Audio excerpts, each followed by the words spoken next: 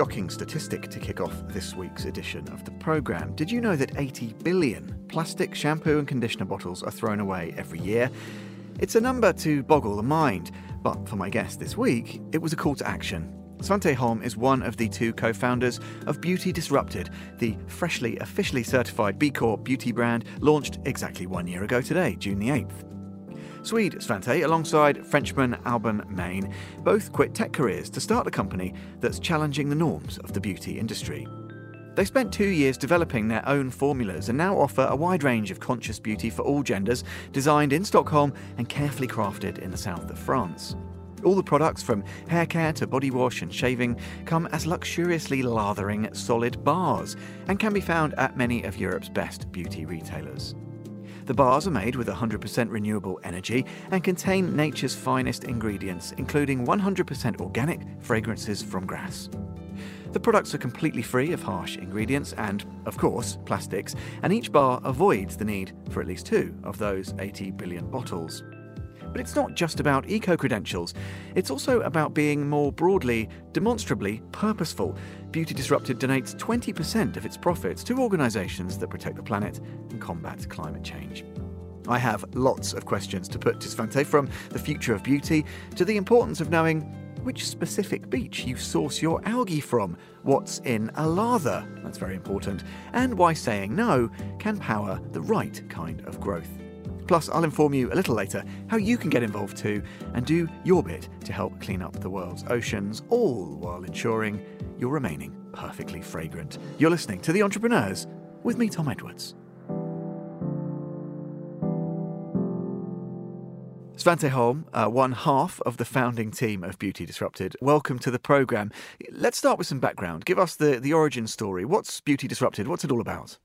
Beauty Disrupted, both me and my amazing co-founder, Alban Main, we used to work in tech for many, many years. And we both wanted to do something more impactful. And we came across this shocking statistic that every year people throw away 80 billion plastic bottles of conditioner and shampoo.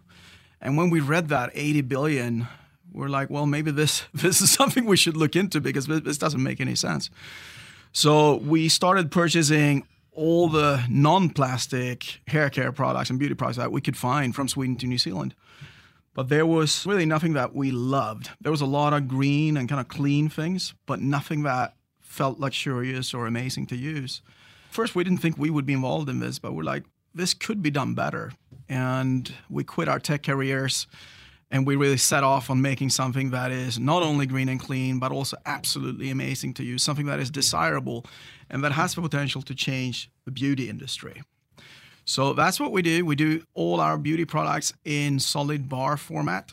We design in Stockholm, and we create the products, or we consciously craft our products in the south of France with the absolute best people down there. And we use 100% organic perfumes from grass.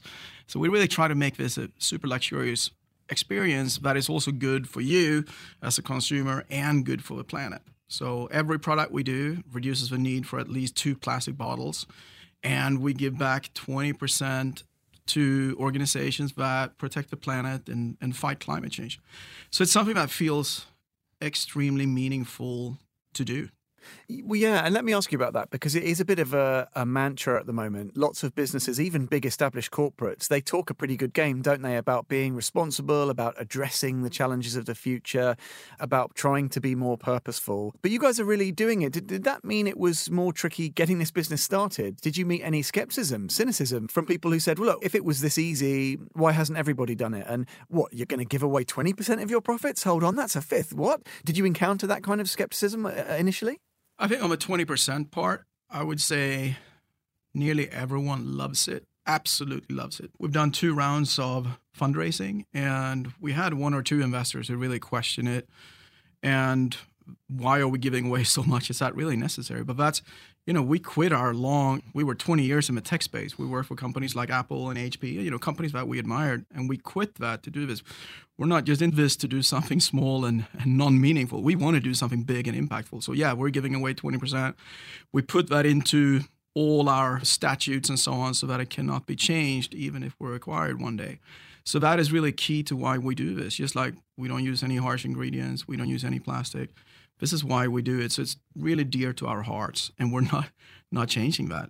Skepticism, I think what we've seen is it's really hard for big companies, big established players to do this. It's hard for them to be authentic when they talk about a non-plastic product, when they have maybe a range of 1,000 different plastic bottles behind them. So I think that's an advantage that we have. We never use plastic, not in the back end, not nowhere. And we can authentically say that. And not so many brands in that space can do that.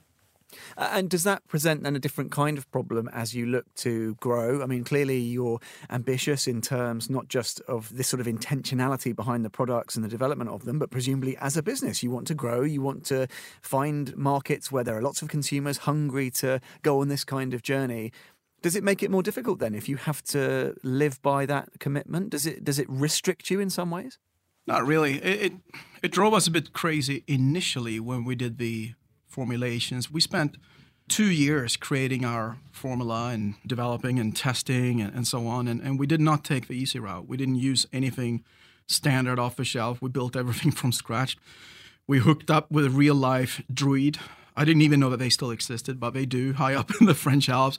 We hooked up with a botanist in the Savoy who really taught us how to use these natural ingredients and taught us the basics about making soaps and shampoos and so on. And then we took that to the bigger, more, the scalable players in the south of France. And they have this amazing know-how, but they were not used to us coming in with a lot of requirements on where the ingredients are exactly from. So the players that we work with, they also produce for the biggest luxury brands that you can possibly think of, the most prestigious ones. But they were not used to getting questions about, like, we're putting algae in our Ocean Magic line, for example. And we wanted to know exactly where that algae comes from. And the suppliers would be like, well, we think it's from Europe, or it might be Asia. We're like, no. We want to know, what beach is it from? Can we have it from this particular beach in the Mediterranean, or maybe from Normandy? That's what we want. And we challenged every single ingredient on that. And that nearly drove them crazy. They nearly kicked us out then. And then when we finally, we found good solutions to most of these questions. And then on top of that, we told them, and by the way, we want to make everything with 100% renewable energy. And none of our partners had ever done that before. And they're like, you guys are a startup, you're small, we work with big established players, why should we do this for you? But then we had these discussions for a few months, and then they came back and said, you know what you guys are requesting, the big brands, they will request the same thing sooner or later. So they actually did change the energy supply for us. They got more, we're still not perfect. We don't know exactly where every ingredient, we don't know the farmer behind every oil, for example. We want to know that, but we're not quite there. But I think that the beginning was tough. It took us a long time. We spent 2 years doing that. Yeah, and I find that process absolutely fascinating. Was that because you two were so passionate about it? Do you think that you couldn't presumably have found some sort of agent to go and meet these people and go and meet these people up in the mountains and ask these kind of questions? There was no alternative, right? You guys had to get your hands dirty, but probably get your hands clean in the process of doing this, correct? Because you can't delegate that kind of attention to detail. No, and I think we were obsessed with details. I think, I spent 5 years at Apple, and I think if that's one learning I took with me from there was this obsession with details, that when you take the product to the consumer, it should be a perfect experience. There should not be any compromises. And I think that's even more true for a brand that really wants to be green and clean. It's not enough for the consumer if you're only green and clean. Maybe for 2 or 3% of the consumer, yeah, that's enough. They can live with a shampoo that's not great as long as it's green. But the other 97%, they want to have an amazing experience. So it has to be perfect. It has to be as good or better than the best liquid alternatives. And that's what we've been obsessing about. We've been testing and comparing for so long. And I think that pays off. Like, the feedback that we get now from the press and from retailers that we work with is absolutely beautiful. And tell me something about that challenge, because I'm sure there will be people listening who'll say, look, I just don't see how you can, how can you work up the right lather like you do with the best shampoo or conditioner or the best shower gels when you are dealing with a bar from a box? Was it some alchemy you guys had to do, or was it actually not that difficult? I mean, the actual process of managing to replicate that specific sensation, how much trial and error was involved? It was a lot. So on the lather specifically, we We now get the feedback from like the big beauty magazine that this is the most wonderful leather that they've ever seen. But that took us a long time, and a lot. Like first we didn't have enough, then we had too much. We got feedback that this leather is like crazy. We went up and down.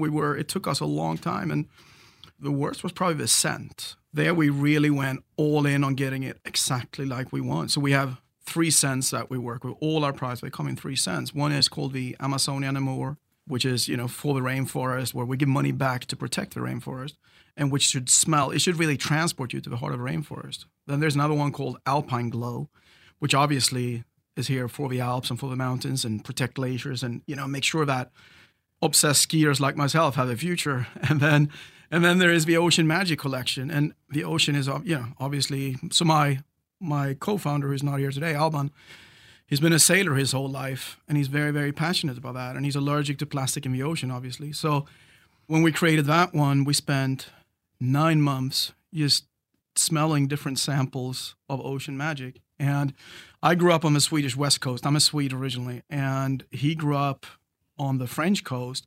We had slightly different ideas of how an ocean smells. And I spent a lot of time on the Med, so I was like, well, this is what it smells like.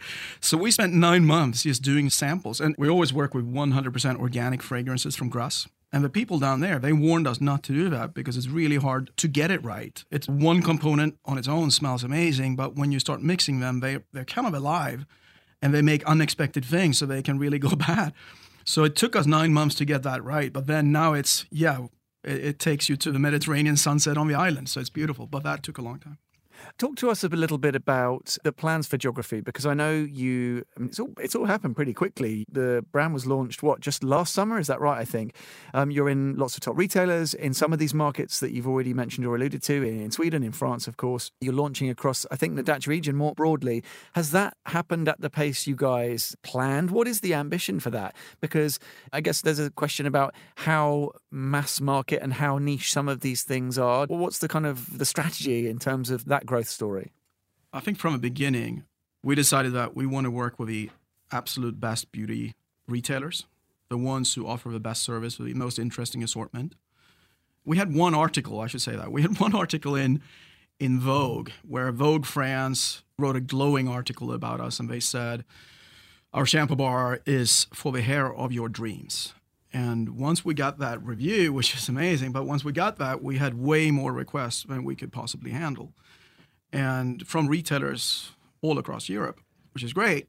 But we, in a very polite way, we turned down nearly all of them because, first of all, we couldn't handle it, but also because we just want to focus on the ones that we really think will give the optimal service to the consumer and who will treat our brand right and who will, who are not obsessed with discounting. We don't want to end up there.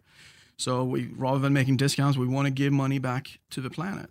So yeah, we said no to many. We work with a few that we are really in love with, and we're looking to expand in a very sensible way so that we can still provide a great service. And I think it has worked like we wanted, with one big exception. That is really annoying, but that has been the UK. We think UK could be an amazing market for this. But since Brexit, a lot of the rules changed, and that really impacted us there. So that I think we have applied 5 times for the VAT, just to get the VAT number for UK. And every time I get a message back, sorry, you're talking to the wrong guys, or, we have closed down your application because you missed this part. So we struggled there, but everything else I think has worked out as we planned.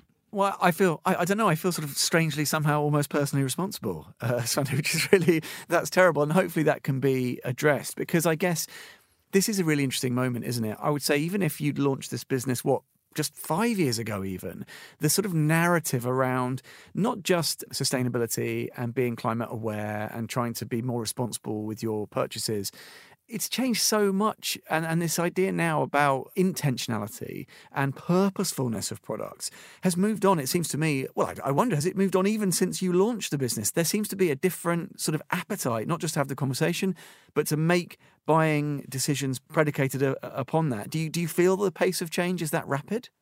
Well, I think we see it when we speak to investors. If I compare the second round to the first round, there's a difference there. People are much more focused on all the sustainability goals and so on. So that's one big change. I think in terms of consumers, I think COVID had a big impact on many consumers that maybe they slowed down, they had more time to research, they started looking more at what are the ingredients inside a product. So yeah, I think that had a fairly big impact on people and how they shop. And all that has, I think, played to our advantage. So yes. And what do you think that the sort of, I don't know, I'm interested in the logical conclusion of this. Is it something where, I don't know, how big can the ambition be? Do you think it's plausible to say, well, look, we are proving that you can make not just a good product, but you can make a great product that is packaged in this way and that is sustainable and is responsibly made from first to last? There's no reason why all goods in this sector can't be manufactured, created, consumed in the same way. Or is that kind of jumping way too far forwards in your view? No, if you take our name, Beauty Disrupted, that's exactly what we want to achieve. We went in with big ambitions. We quit our careers to do this. We're not in this to make something small. We want to change that space. We think it's, like I said, people throw away 80 billion plastic bottles of shampoo and conditioner. There's got to be a better way to do this. And I think once you see that, whoa, this can be wonderful to use, people will start to make that change. And we see that already now. The liquid space in plastic bottles is obviously much, much bigger than the bar space, but it's kind of flat. It's not growing. Maybe it's growing at 2% year over year, whereas the bar space is growing at more than 100% year over year. Our ambition is similar to what I think Tesla did so wonderfully well. Then they kind of forced the car industry to change much faster than it ever would have done if Tesla hadn't come out. I mean, Tesla, they were not the first with electric cars, but they were the first to make really, really, really desirable electric cars that were fast, sexy, fun to drive, all of that, so that people were willing to change. And that's what we want to do here. It's not just green and clean. It also has to be amazing to use. More from Svante on Beauty Disrupted's mission in a moment. First, though, here's Monocle's business editor, David Hadari, with the Entrepreneur's News.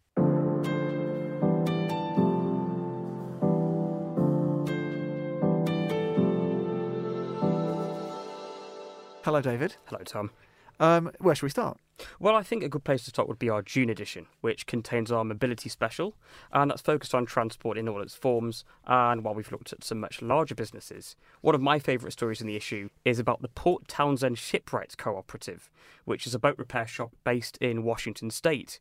They've been around for more than 4 decades, and they've earned a reputation as the West Coast's best place for repairing and maintaining heritage vessels. That's older vessels to you and me. And you can find out more about that and all of our other mobility stories in Monocle's June edition, which is on shelves now.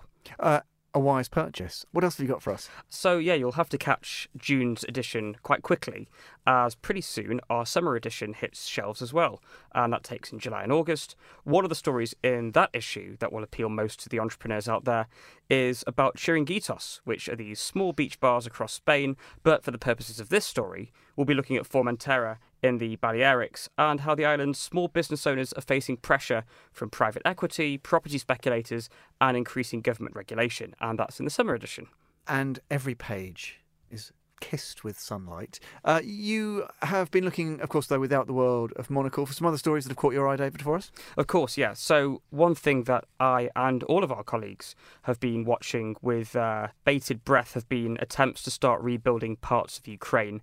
And that's something we're going to be staying with in the coming months. There's a conference to rebuild Ukraine that will be taking place in Switzerland in July, which at least one of our colleagues will attend. And it seems that Ukraine's entrepreneurs can expect some much-needed wins pretty soon. There's a competition called Empowering Future Entrepreneurial Ukraine, and despite that being a mouthful, it's a very worthy cause. And it will be funded by business leaders in Finland, Estonia and Ukraine. And they've, between them, selected 14 Ukrainian startups to fund across the country's health, agriculture, infrastructure and defence industries. That is a great story, David. Can people head online to find out more? Yes, they can. If they head to ufincubator.com, they should be able to find out more about that, although I think some of the winners may have already been announced, but more as we have it. David, thank you for bringing us up to speed with some entrepreneurs news. That's Monocle's business editor, David Hadari. Let's jump back into our chat, though, now with Svante from Beauty Disrupted.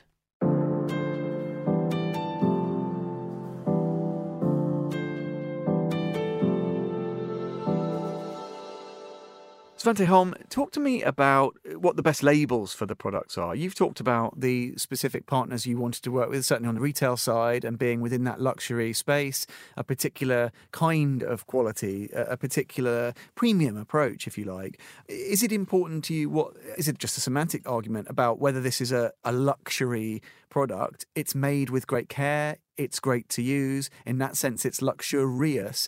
Are those labels important? Or again, is that part of being disruptive? It's like, look, it doesn't matter what you call it. We're just interested in what it does. Well, I think if we only say luxury and people start thinking about traditional luxury brands, well, that's not what we want to be. We want to be much more inclusive rather than excluding people. We make our products for all genders, and our scents are for all genders. Our boxes, they appeal to all genders. So I think we take a more modern approach to that. I would call it more sustainable luxury. Sustainable luxury with a very strong purpose. That's what we do. To explain it in a very short way, there was a Swedish magazine called Scandinavian Mind. Their heading about us was "No plastic, still fantastic." And I think that really represents what we're about. That's nice. And that's poetry, as I understand it. A nice little rhyme. Tell me a bit about partnerships. Obviously, you mentioned these retail outlets. Presumably, you have to be very collaborative when you set such ambitions in terms of the way you're sourcing materials, the way you're then developing, delivering your products, and these broader points about renewable energy that goes in, being 100% renewable and so forth. Do you find that there are specific areas where there just isn't good enough cooperation? I mean, it sounds like it's not worked great with the UK getting on board in terms of facilitating a good business to bring good products to hungry consumers. That's a bit of a black mark against the UK, again, as a post-Brexit thing. But more broadly, how do collaborations work? Do they work well enough? Are there particular people, stakeholders, whatever you want to call them, who aren't good enough at working with you guys and being receptive and trying to create an environment that makes it easier to do business and do this kind of business? I think we've been super fortunate in meeting up with absolutely amazing people, from our investors who have introduced us to many of the right people, to our partners down in the south of France, who it took a little time to get them fully on board with what we were doing. But once they were on board, they really got it. And we're still a small player, but their CEOs are in very regular contact with us because, they know that we're on the forefront of this. And they know that this is where the business is heading. My co-founder is French, and he has this amazing relationship with the guys down there. And that helps us a lot too. So, and I think on the retail side, I think we keep meeting these people who want to do something new and different and really good for people and planet. And there are some people who are more passionate about it and some people who are less, but on average, they want to help us win. So we get amazing placements within the store that maybe we should never get. If we had plastic bottles in our lineup, we would never, ever, ever get that. But they give it to us because they think this is the right thing to do. So we get this amazing support from wonderful people, from Japan to Stockholm and Ibiza and everywhere in between. And that's just a fun journey to be on. So tell me then, what would you like to see next? We talk a little bit about geography, about ambition. You've been very clear that you guys set out, as you said, to be disruptive industry-wide. So in that sense, the ambitions, well, I guess it's the old truism that the only limit is the scale of that ambition almost. But in the shorter term, if we look, I don't know, just a couple of years out, what does real progress for you look like? Is it about particular markets? Is it about a certain story of scale? Is it about just ensuring that every one of those testimonials you get, whether from the consumer side or from retailers or partners or press, that they're all singing from the same hymn sheet and it's of great enthusiasm? What does success over a shortish kind of timeline, what does that look like for you? I think on the press side, I think we're already on a very good trajectory. On the retail side, we are on a good trajectory, but we need to expand geographically. And like I mentioned, I think UK would be a very high priority there. But also the US. I think if you think about the US West Coast, some of the bigger cities, the potential there, I think, is enormous, and we're not there. And everything we do is done in English, and it's kind of ironic that the two markets we're not in right now is the UK and the US. So, we're far from perfect. We need to get in there. We need to do that, I think, fairly quickly, but we also need to do it with great quality and care and have the right partners on board in those markets. to me, that's a pretty big thing. And of course, we're launching new products in different segments and so on. But I think what's more important than that is that we make the whole bar space easier to use for the consumer. So now we have these products that people absolutely love. But some of them come back and say, I love your products, but how do I store it in the shower? For some people, this is an issue. Like in some cases, depending on how your shower looks like, it's not an issue. But in some cases, they have nowhere to really put the bars. Bars are better than plastic bottles in a million different ways, but if you leave the bar in water, it's not as good as a plastic bottle. It will melt away. So you need to store it in a dry way. We're working on making that easier for the consumer. And also, we have, I think, 24 different bars today. So if you put a handful of them in your bathroom and you start mixing them around a bit, after a while, it's really hard for you to remember, which one was my body bar and which one was my conditioner or my shaving bar or whatever. So we're working on that as well to make it just easier so that it's more convenient than the plastic bottle as well. So when we solve that, and we're not that far away of doing that, then I think that's a big step forward as well.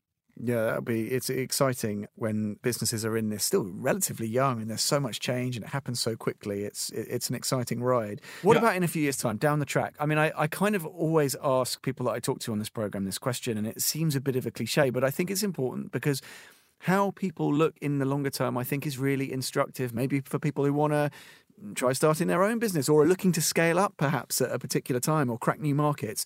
What is your longer term vision? Presumably you need to have an eye on that. Do you try and stop yourself looking, 10 years down the track? Or do you think you need to have half an eye so that you make good strategic decisions even on the day-to-day? I definitely think you need to think about the long term. We definitely make long-term decisions. I think in everything we do, every single decision we make, we think about the long term. I think we say no to a lot of opportunities because they don't fit the long-term view. So we don't take the shortcuts. We really think long-term. Is this great for consumer? Is this the right partner? Is this good for the brand long-term? We're here to build something huge longer term. We have patience. We're doing something big. So yeah, we need to think about long-term for sure. I think there's a good likelihood that a bigger brand will one day acquire us, but they need to be a very good fit for the brand, and they need to commit to never, start using plastic or harsh ingredients or stop giving the 20% to the planet. If they agree to those things and they seem like the right partner, that could be a way forward as well. Well, yeah, and just finally on that point, perhaps, because I talked to a few real innovators, other disruptors across all sorts of sectors, and lots of the best businesses, the smartest startups, they have, I guess it's a kind of a paradox, which is that if you were to be truly disruptive and completely successful, and all of the big players adopted the kinds of principles that you're talking about in terms of responsible sourcing, cutting out plastic packaging and so forth, you could almost have a situation where if the ideal course were followed, everybody would be doing it and you wouldn't almost need to exist anymore. I guess that would be fine, right? Because then the planet wins, the oceans win, the mountains win, the forests win. Or I don't know, is that not really paradoxical? Am I kind of getting my ideas too confused? I love it. I've been thinking about the same thing. So if we, not just us, if we and other companies like us, if we manage to change the giants so that they stop using plastic and they start giving back, they stop animal testing, they go with vegan ingredients and clean formulas, I would love that. Then we have really won. Then we have done what Tesla has done to the car industry. They have managed to change it so much faster than it would have done on its own. Imagine if we could help doing that. I would be so proud. So yeah, that's our dream. Svante Holm, co-founder of Beauty Disrupted. And you can learn more about Svante and Alban and the work they're engaged in. Head to beautydisrupted.com. And more good news, as I mentioned at the top of the show, since Svante and I spoke, the business is officially B Corp certified, smashing way past the required points marker indeed. And if that's not reason enough to celebrate, don't forget to mark the 1-year anniversary. Beauty Disrupted's launched an Ocean Magic gift box with 100% of the revenues generated through to the end of today being donated to Sea Shepherd and their amazing work on behalf of the world's oceans. So get stuck in now and pick one up for yourself at the website. If you prefer a more analogue purchase, well, Svante was talking about finding the right retail partners. They've just added another, recently launching at Galeries Lafayette in France.